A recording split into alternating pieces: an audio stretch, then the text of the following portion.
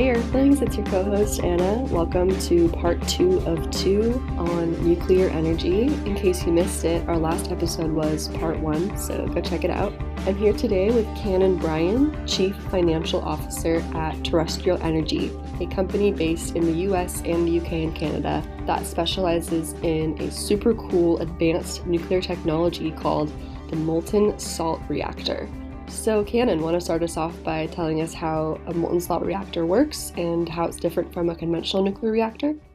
Sure, I'll give it a shot. Thanks. So the fuel form is a uranium fluoride salt in a liquid form at high temperature. Extremely different from the conventional fuel form for nuclear energy, which is a solid ceramic pellet form of uranium oxide, operating in a water coolant / moderator.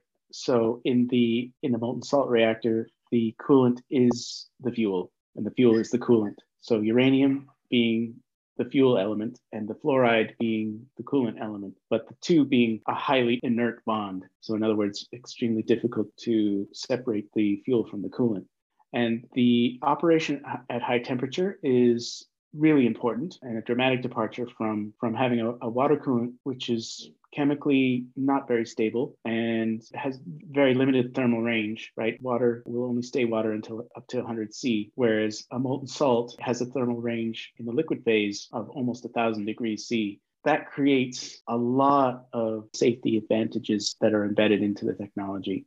The massive engineered systems that they have to apply to water in order to make it hotter than 100 degrees C and have it continue to be in a liquid phase are extraordinary. You have to apply 160 atmospheres of pressure inside the reactor vessel. Well, if you have a fuel form which can operate naturally at a high temperature, then you don't need to have that pressure in the reactor vessel. So a molten salt reactor will operate at ambient pressure, which is really helpful because one of the reasons you have these big containment domes surrounding the reactor core is to prevent, any kind of a pressure related accident. So if you don't have pressure inside the vessel, then those physical forces that are trying to push the radioactive materials out don't exist. So that's nice from a safety perspective. And when you are able to strip away all of these massively engineered safety protocols from the design, what that means is that you can strip away massive amounts of cost. I mean, nowadays you can build a natural gas plant from start to finish in under a year, more typically sort of around 2 years. But, that's what we're up against. We have to be able to compete with that if we want to be in the market. And we have to be able to compete with the capital cost of a gas plant too. Those are routinely built for under $1 billion. So that means we have to be able to build nuclear plants for under $1 billion.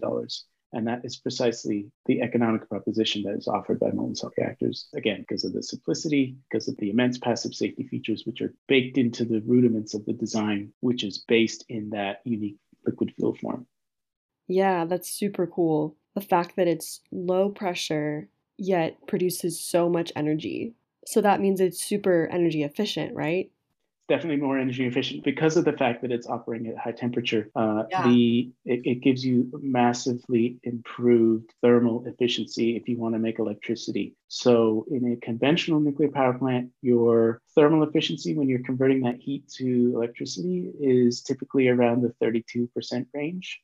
And the thermal efficiency for our high temperature system will be in the sort of 45% range. You're generating 50% more electricity per unit of fuel. So that's 50% more revenue.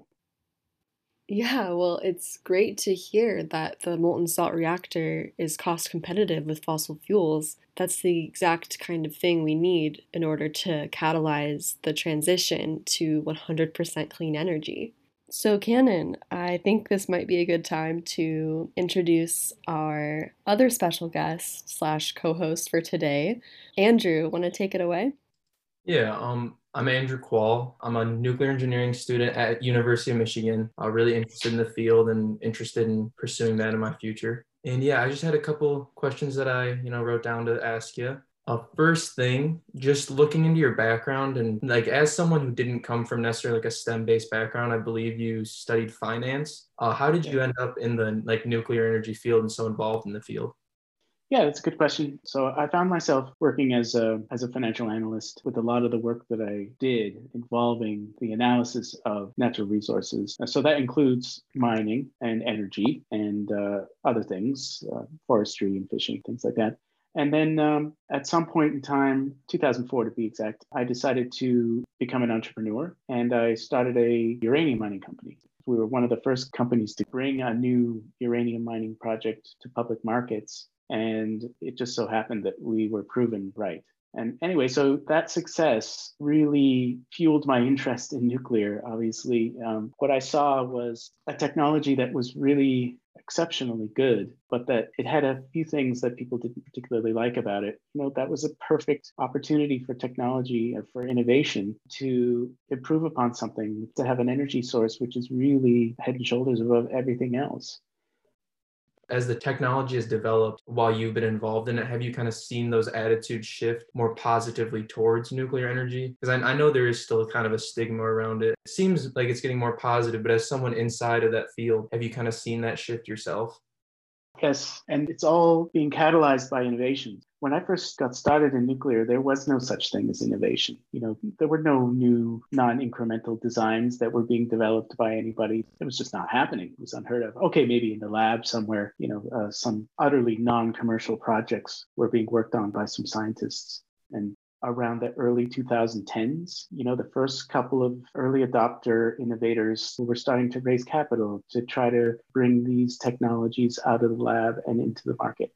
As the decade went on, it was clearly becoming a trend. There were more and more companies that were resurrecting more and more of these old technologies that were developed back in the 50s and 60s that never had the opportunity to get commercialized. There was nothing wrong with these technologies. They were great technologies, and in a lot of cases, they were actually really well proven by the lab work and by prototypes, in some cases rather large, substantial prototypes, including the experimental breeder reactor part 2 at the Idaho National Labs, which operated for 30 years. So these technologies were now being rediscovered by a new generation of the nuclear industry that really, I guess, saw the same opportunities that I saw. And these new ideas, this innovation is really what's helping to change public opinion about nuclear, because for the most part, the conventional technology, though it has worked beautifully for the past 65 years, there's too much disinformation that's been allowed to spread, and it's just taken too much root. The beauty of innovation is that you don't even have to address those points, right? That's history. That's old news. You can just look at innovation and say, hey, there's a whole new technology here. And innovation and technology is always an opportunity to write a new narrative. But in this case, is to really turn the narrative on its head, to really come out for nuclear as a benevolent technology, which it most certainly is. And these new technologies are making that case even stronger. Yeah, that's a good point. I mean, really it is, the technology that's pushing forward all the ideas and trying to help clear that cloud of disinformation. So going more specifically into like your company, Terrestrial Energy and everything, I know that specifically you guys are focused on a molten salt reactor and kind of developing that technology. Do you see like that kind of reactor and that energy source becoming more popular over the upcoming next 5-10 years, something like that? Or do you think that it's going to take a little longer for that technology to kind of gain traction, like financially as well as socially among like people that it will be serving?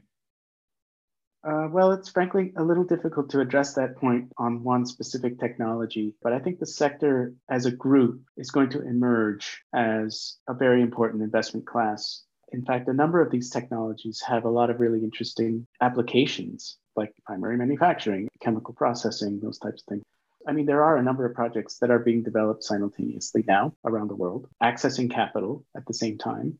We just have to keep doing what we're doing and carrying these projects forward to fruition. And if these technologies do what we say they're going to do, then the markets will be there. Absolutely.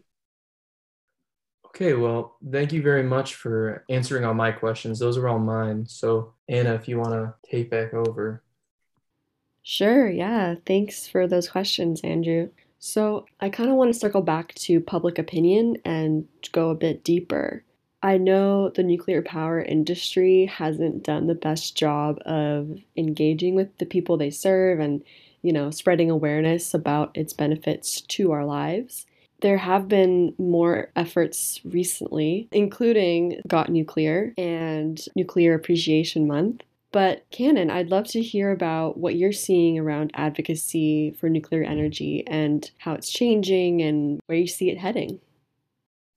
It has been appalling. Our industry gets an F minus for the last 40 years.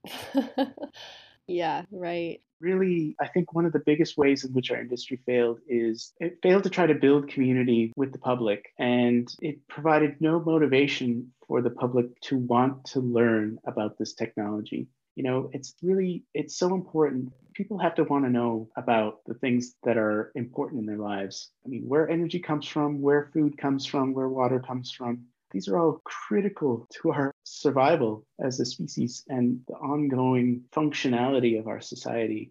So, it would really behoove us to learn a thing or two about it. People have had no inclination to do that about nuclear, and it's because the industry has not created the right environment for that. What I can tell you is that it is a fact that the more you know about nuclear, the less afraid of it you are. And in all the communities where nuclear power plants are operating, the people living in those communities, they go to work at those power plants every day, or they live in a household where someone works at the power plant every day for 40 years. They make a nice salary. They see their tax dollars going to their local education system, getting a great education for their children. They know that the power plant's safe. Of course, no one's ever been hurt in the US by a nuclear accident. So the casualty rate is 0.0 ever for civilian nuclear energy. So, people that are living in those communities, they live that data every single day, and they are not afraid of it. In fact, they love it. They want it. And if it ever had to leave, in the case of some of these plants that have been closed prematurely due to weird market anomalies that have been manufactured, the level of grief that happens in these communities is immense. I am quite interested in advocacy. I am on the board of directors of an NGO called Generation Atomic. It's a grassroots environmental pro-nuclear advocacy group. And I'm also on the board of advisors of the North American Young Generation Nuclear, an environmental pro-nuclear NGO, chiefly orientated around young people working in the industry. I think the task for our industry is clear. And the motivation of the latest generation of people in the industry is considerable. And it is a very different type of motivation. In prior generations, you had basically a group of professional engineers, mostly, who were in it for a paycheck, a stable career, and a nice pension. They didn't really give a hoot about what the work really meant for their community or for the world at large. That is totally different today. If you look at students that are getting into nuclear STEM nowadays, they have a vision. They have a cause that they're fighting for. I mean, we can throw this question to Andrew, who's doing it right now. We can ask him perhaps, why are you going to school for this? Yeah, definitely. I mean, I grew up understanding that climate change is real and, fossil fuels is kind of a dying industry in a way. And so I always kind of wanted to get into alternative energy sources. It just really seems like the future of it all. And then just as I was getting closer to college, I kind of started researching it and realized that nuclear just seemed like something that I'd enjoy doing, reducing carbon emissions and everything like that. I really want to help the future of the world if we want to keep the world around as long as we do. And it just, called to me. And so that's kind of my main motivation behind it, is just trying to help the planet in my way. Yeah, that's awesome. The answer that I get is almost always the same. We are doing this because of the climate. We are doing this because of energy inequality.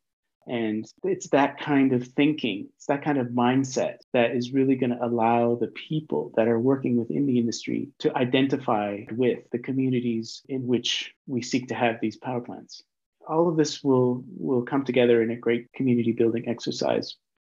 From a public and community relations perspective, I think it is definitely advantageous to have an industrial facility that does not look like a conventional nuclear power plant with the giant domes and the giant cooling towers. You can strip all of that stuff away and in fact build an aesthetically pleasing building that it looks warm and inviting. Psychologically, there will be an effect on the community. People will see that building and they will not feel threatened. Yeah, that's such a good point. Yes, you should. Really cool. If you haven't seen it before, you should take a look at one of our peers in the industry, a company called Oklo, Yeah. actually based out of your part of the world in Sunnyvale, California. They have designed what we call a microreactor system. Their first commercial product is called the Aurora Powerhouse. Yeah, I have seen it. I just looked it up. It's so pretty. Like a kind of an A-frame ski lodge. I mean, that looks like a building where I'd want to go in and, spend time in front of the fire reading a Dickens book or something. It just looks like a really, wow. Yeah. And that is the opportunity that nuclear innovation offers. I mean, it's a relatively superficial aspect of it, but I think it's a pretty important one too. Yeah, so I have seen some designs for the terrestrial energy molten salt reactor facilities. Are you hoping to have a similar design aesthetic? Yes, I'm glad you asked that. As a matter of fact, we are working with the architects now, the same architects that did the Oklo design. Oh, wow. So we will be rolling out sometime in 2021 a beautiful new architectural plan for our facility. Keep your eyes open for that one. I will. That's super exciting. Well, that's our episode for today. Thanks everyone for tuning in. And if you liked it, share it with a friend who could use learning a thing or two about nuclear. Catch you next time.